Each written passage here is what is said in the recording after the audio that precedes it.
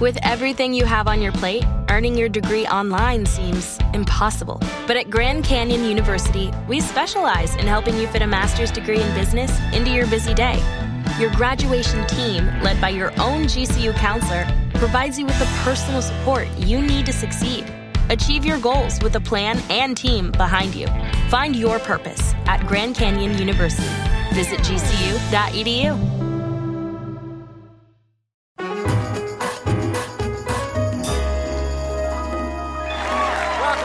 Please have a seat, everybody. Welcome, one and all, in here, out there, Mr. and Mrs. America, and all the ships at sea. I'm your host, Stephen Colbert. It has been over a week now, right? Since Republicans ousted Speaker of the House Kevin McCarthy in favor of their preferred leader, madness. Yesterday, it seemed like the House GOP finally got their act together and nominated Louisiana Congressman and man in Mars atmosphere without a helmet, Steve Scalise. Huge moment for Scalise for about 5 minutes when it became clear that he lacks the votes needed to win the gavel. You see, he needs 217 to become Speaker.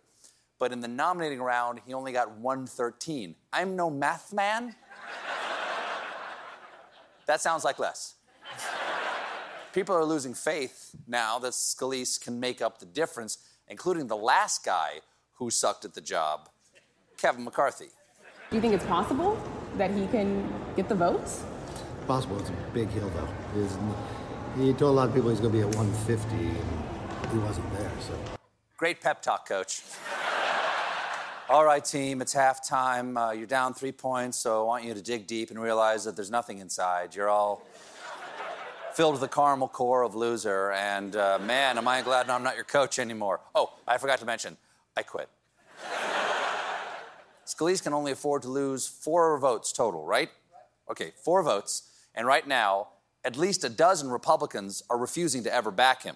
Some are against him because in 2002, Scalise spoke at an event founded by former Ku Klux Klan leader and current white nationalist David Duke, though Scalise later denied knowing that the event was affiliated with neo-Nazis. Ironclad defense. Oh, neo-Nazis. I thought you said no Nazis. I'm sorry, it was hard to hear what those guys were saying through the hoods. One never Scaliser is South Carolina Representative Nancy Mace, who went on Jake Tapper's Tappity Tap Time to explain who she would support.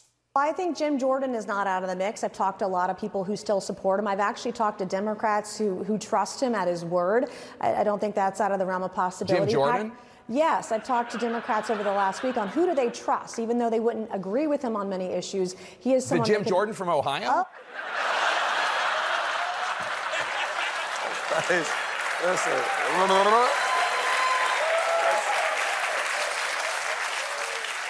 I've never seen Jake Tapper that surprised. Jimmy, can you play the rest of that tape?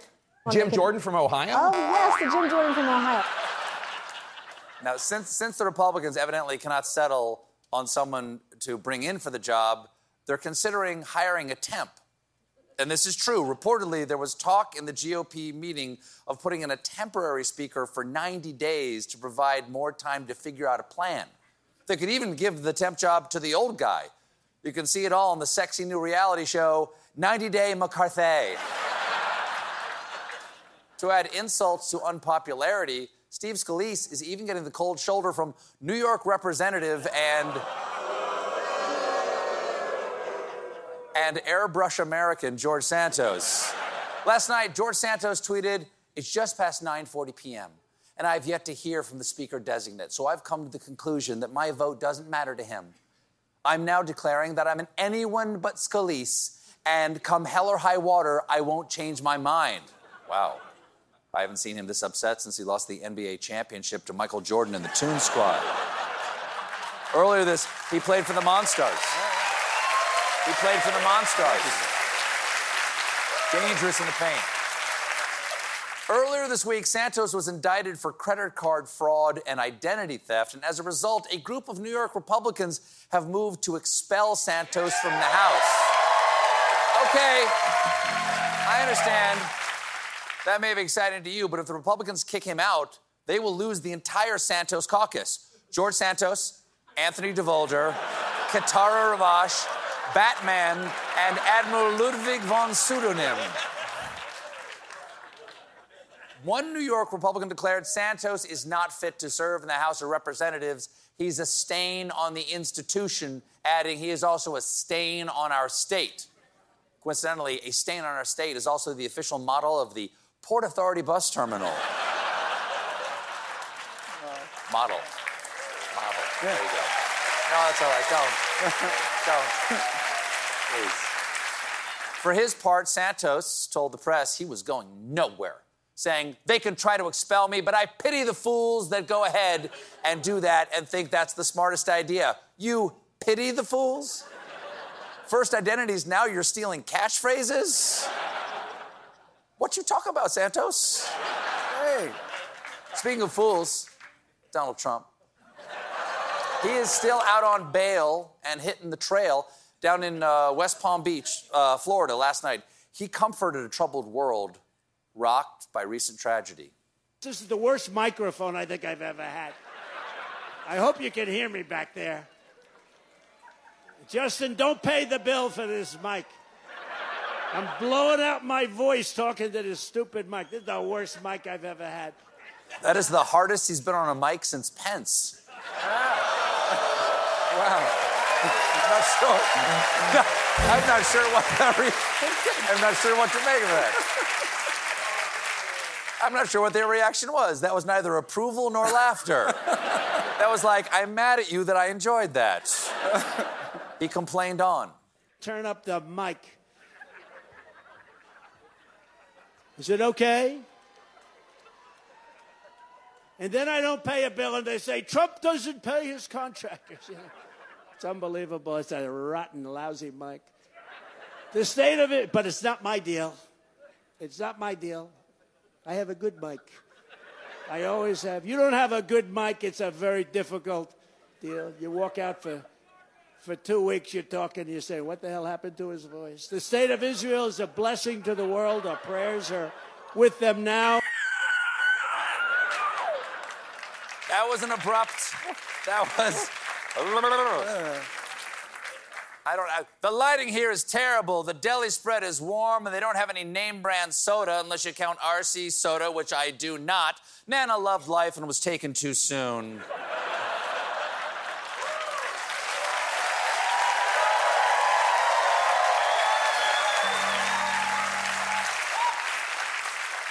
But then he laser focused on the Middle East.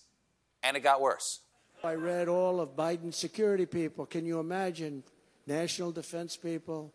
And they said, gee, I hope Hezbollah doesn't attack from the north because that's the most vulnerable spot. I said, wait a minute. You know, Hezbollah is very smart. They're all very smart. The press doesn't like when they say it. You know, I said that President Xi of China, 1.4 billion people, he controls it with an iron fist. I said, he's a very smart man. They killed me the next day. I said he was smart. What am I going to say? But Hezbollah, they're very smart. Does he know he doesn't have to compliment all the most evil people who have ever lived? Say what you will, and they hate when I say this. Stalin had great teeth, okay? They get mad. They say, oh, why does he say he must have flossed? He was a great flosser, Stalin. What am I going to say? He got right up in the gum line, okay? Very good flosser. 4 out of 5 dentists agree. FDR... gingivitis. That's it. They wouldn't show his gums on TV. So bad he couldn't walk. Trump also had this bold prediction for 2024. When we win next November, it will be an epic political earthquake, the likes of which the world has never seen before. If we don't win, this country is going to be fire hell. Oh, no. Not fire hell. That's the most famous hell. That's the brand name hell. It's so much worse than Kirkland's signature, heck. So let me get this straight. If he wins, epic earthquake. If he loses, fire hell. He really does think that he's the alpha and the omega. When I die, everybody dies, okay? When I blink, everybody dies for just a little bit, okay? Then they're back. Look, dead, live, dead, alive. You're dead, you're alive, you're dead, you're alive, dead, live, dead, live. And folks, let me ask you this. Can you believe this microphone? Trump might have a problem when it comes to this election. You see, in several states, including Colorado, Minnesota, Michigan, New Hampshire, Arizona, Florida, and West Virginia, he's facing lawsuits seeking to have him disqualified from the ballot under the 14th Amendment.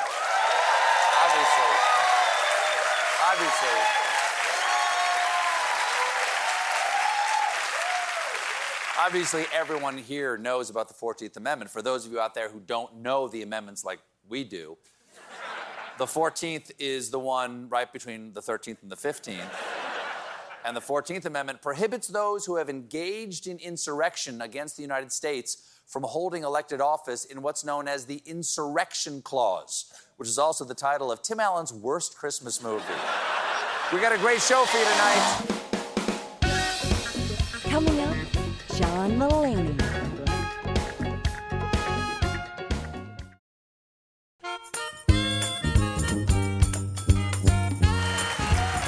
Welcome back to The Late Show. You know my guest tonight as a very funny comedian with specials including New in Town, Kid Gorgeous, and his newest one, Baby J. Please welcome back to The Late Show, John Mulaney. I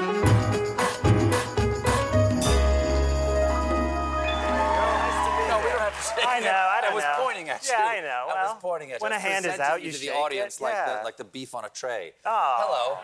Hello, Stephen. So, didn't shave, no tie. You've changed. I know. That's all that's this changed. This is not the John Mulaney I remember. No, I'm trying. I thought this would look nice. I saw people wearing no ties around town, and I thought, I'm going to wear no tie on Stephen's show. You look great. Thank I'm not saying you. you don't look good. It's just not the look I'm used to. You have a more formal John Mulaney than I'm used to. Yes, this is slightly less formal, but still very guarded and formal. Don't worry. Well, you and I keep in touch casually and occasionally over texts, Absolutely. as going on, for reasons that we can get into. I have great affection for you. And but this is the first time we've sat down in person, conversation, certainly publicly, since you set yourself on fire and ran into traffic. And that does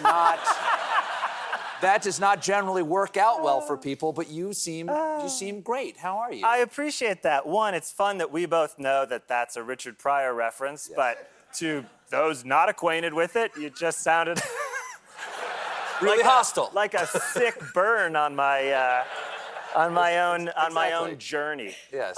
Yes. Since I last saw you, I've been in a couple drug rehabs. I have been.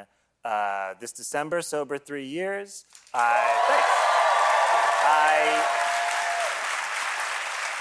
I welcomed a wonderful baby boy into the world with my girlfriend Olivia,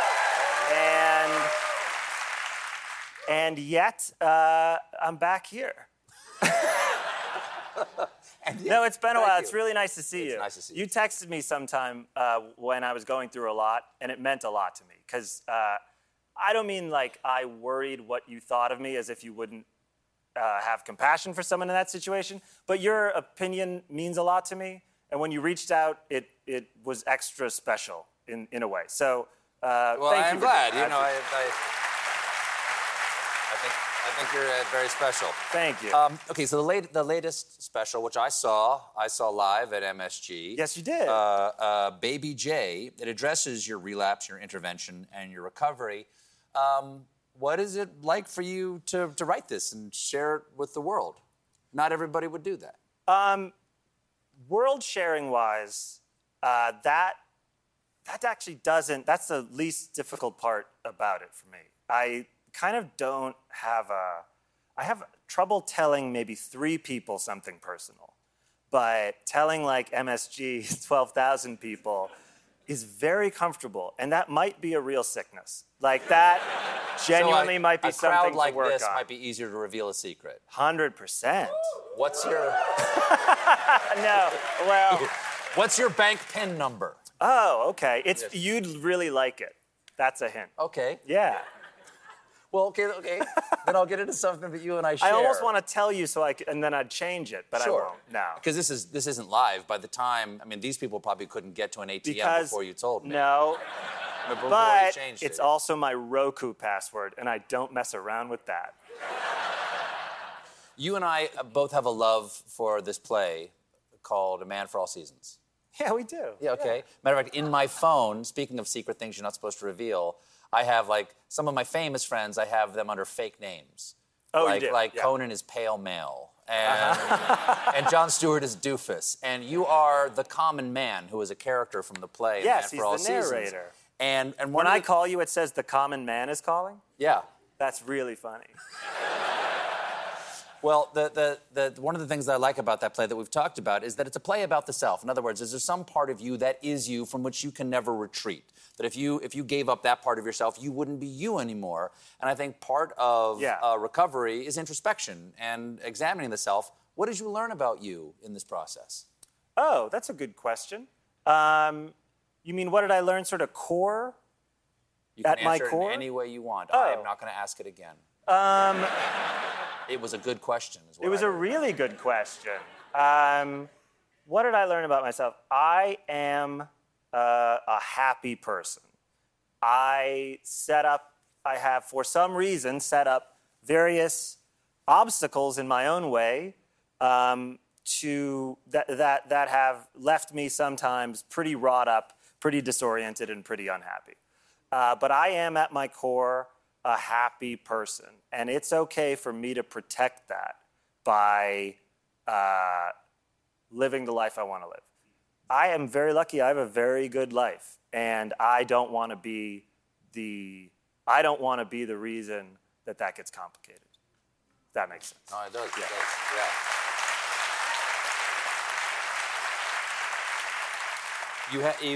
Yeah.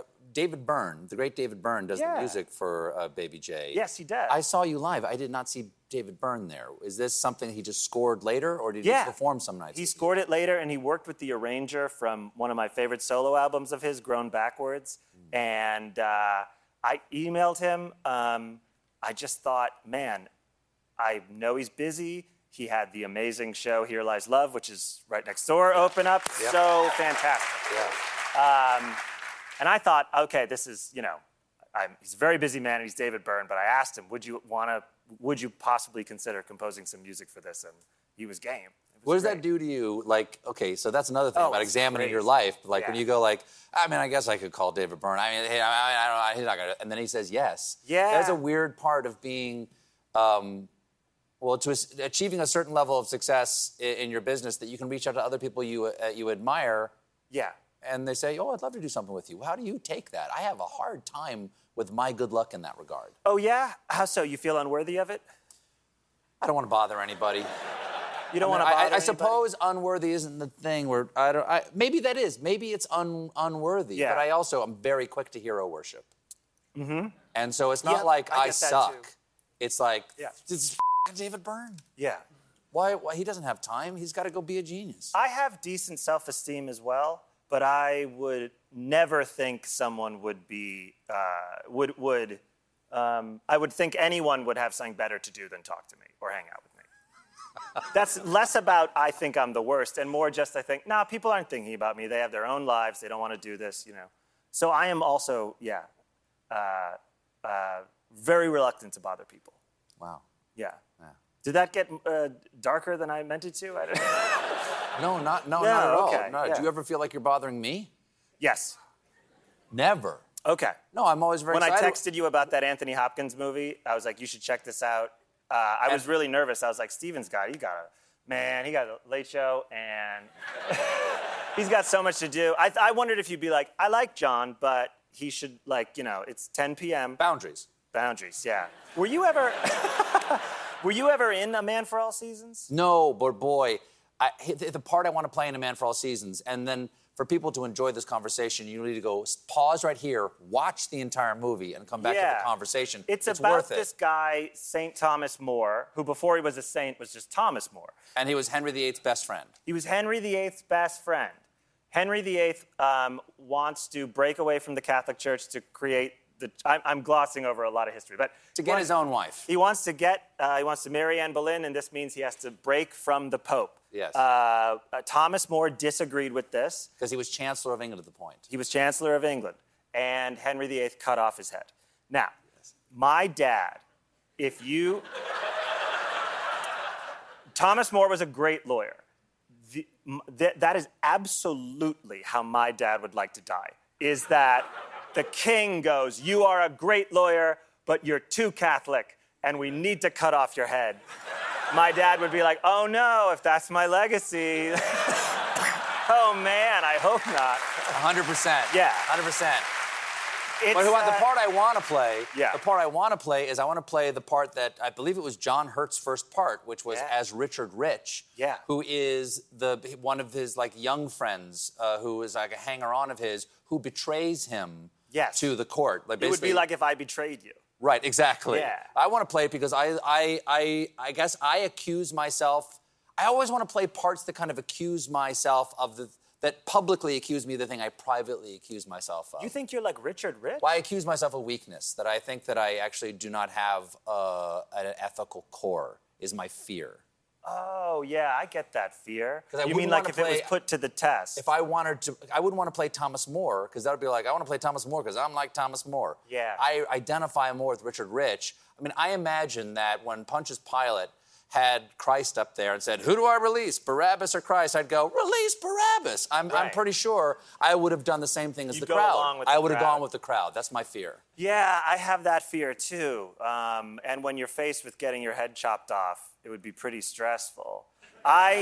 Sure, exactly. But at that moment, there's that great moment where Margaret, his daughter, comes to him in prison and says, Dad, just take the oath that the king is the new head of the church and don't mean it. And he says, when a man takes an oath, he holds himself in his hands by like so much water. Yeah. And if he should open his fingers at that moment, he should lose all hope of ever finding himself again. Some men are incapable of this, but I am loath to think that your father is one of them. Wow, and nice. that is the thing that I think about all the time, is that could I keep an oath? I would, honestly, the person I most relate to in that play is Margaret, his daughter, who's like, will you just not? Like I get it. Yes. You have your principles, but like, this guy's crazy. He's gonna cut off your head for real. He's that crazy. He wants to get married. He wants to slam this woman so much he's gonna break from the Pope and cut off your head. Get out of the way. Yeah. I really relate to her, and I don't mean to say like, I think she has a pragmatism that is interesting. And you could see Thomas More as someone who, really wanted to be the best guy. And is there something selfish about trying to have such a holier-than-thou legacy, I ask you? Have you ever read or seen Murder in the Cathedral by T.S. Eliot? Because that's that's about Thomas Becket, another Thomas who got his head chopped, or killed. He was murdered by the king's men. And that was another Henry who killed him. And he has 3 temptations about like ways he can get out of being killed by the king. And then the 4th temptation comes, which he doesn't expect. And the 4th temptation is pride. No, you will die, but you'll be a martyr and a saint. And everyone will think you're great. Yeah. And that's sort of what you're talking about. The pride of being good. Is it possible to be good and not be big about it? Right. That's another thing. When you do something good, do you keep it to yourself because you think it won't count? I got a TV show, baby. Yeah. Everything is content. All right.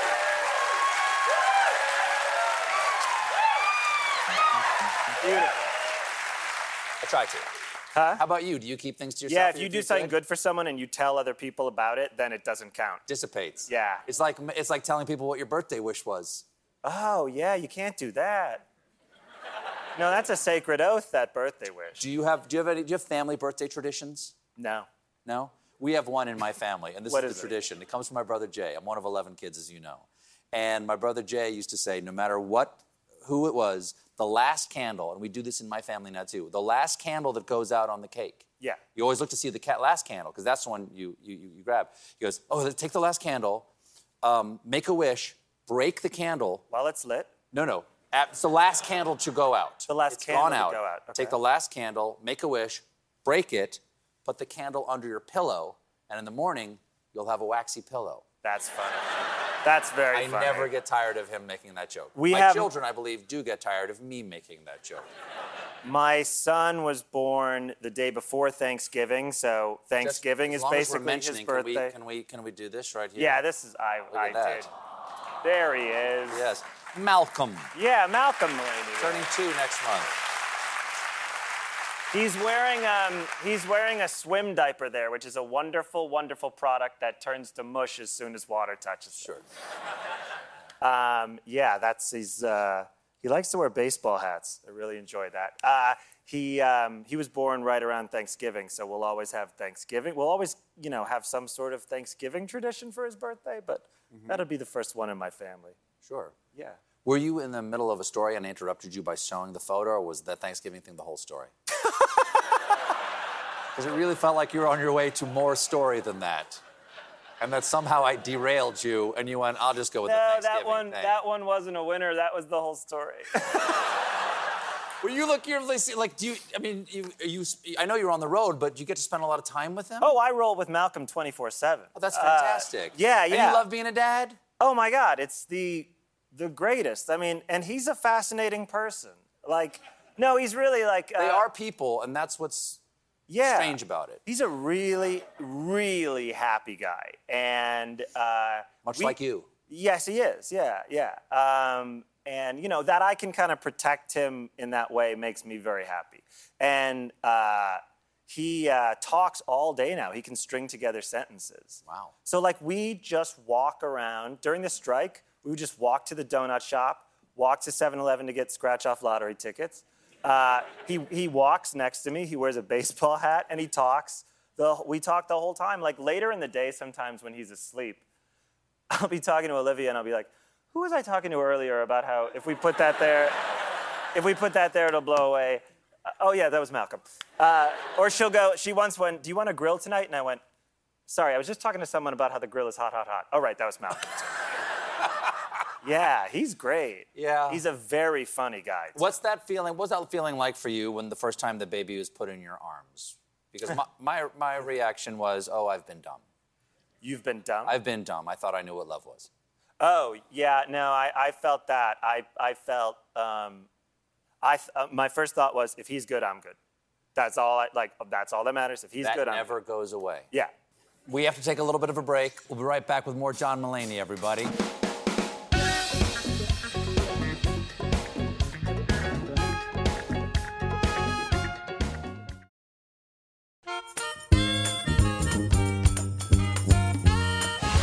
Everybody, we're back with John Mulaney. The new album is Baby J. You've been hanging out at home a lot with Olivia's mom. I noticed that you guys have fun together. Yeah, me and Olivia's mom, Miss Kim, hang out all day and all night. She first came, when we had the baby, she came to stay with us for a little while, along with Olivia's stepdad, and it was amazing. We became instant friends, and we watch 1 to 2 Korean period pieces every night. Korean language films. Yeah, Korean language films. Miss Kim, Olivia's mom, is from Vietnam, but there's a big wealth of Korean romance stories and historical period pieces from the Joseon era when medieval Japan and China were always invading Korea. Everybody knows that. Yeah, for sure. And so we watch a couple a night. Olivia doesn't want to watch these. She's like, you two do your thing. She once found a notepad I had with a list of Korean movies that I had read good things about to watch with Miss Kim. And she wrote, this is more effort than you've put into any of our date nights. So one night, I'm sitting with the wonderful Miss Kim. We're on the couch together. And we find this Korean film called The Handmaiden. And one person reacted, because it's serious. Okay, set in the early 20th century. It's about this book collector and this kept woman, and we're watching the film. It's right up our alley. Korea, old-fashioned, perfect. It becomes, Stephen, the most graphic, sexual, erotic, the most, I was like, truly like, this is what people mean by erotic. This is like, so we're watching this scene, and it's the kept woman and this woman that visits her begin a relationship together. So the two of them are, like, I can't on CBS, like, say. Like, they're really, like, it's an intense, erotic, historical Korean moment, okay? Is there a fair amount of this? Is there a fair amount of No, this? that's if, yeah. That's spinning plates. I was doing the English overdub of going, folks, there's a lot of intense, erotic Korean things. You're on the street bringing people into the theater. Yeah, please, folks, the handmaiden. Get in here. A handmaiden. Watch it with your girlfriend's mother. So I look over. There's a very intense, I can't say any more about it. Very intense. They're right against each other. Very serious. Very physical. I look over. Me and Miss Kim are under the same blanket, I realize. Oh, no. Yeah. So, Oh, no. it's just like that. We're just kind of like... And Olivia's mom looks over at me and goes, I think they're a little bit lesbian. What do you think? and then there's an oral sex scene that's off the charts. Oh, my God. And is this available on Netflix? Where are we? I'll text you like I did the Anthony Hopkins movie. Please. It's so much that you have to look at each other. Like, So I just look over at her, and she's staring at me, and she goes, hormone, everybody got him, what do you think?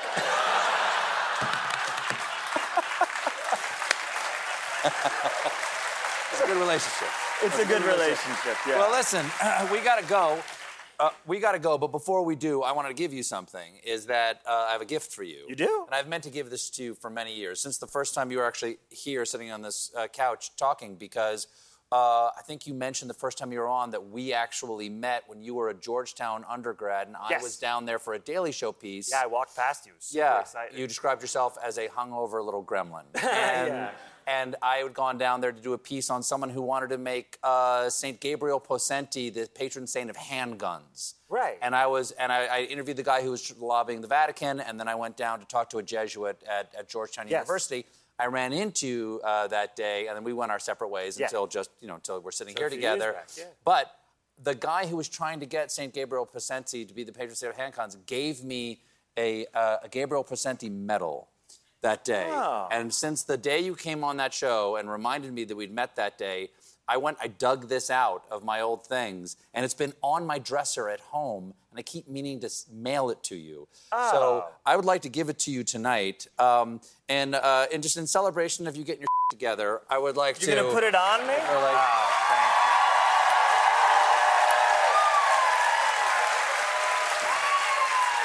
Thank you. Thank you, bro. Baby J. Baby J is available now. John Mulaney, everybody. Thank you for listening to The Late Show Pod Show with Stephen Colbert. Just one more thing. If you want to see more of me, come to The Late Show YouTube channel for more clips and exclusives.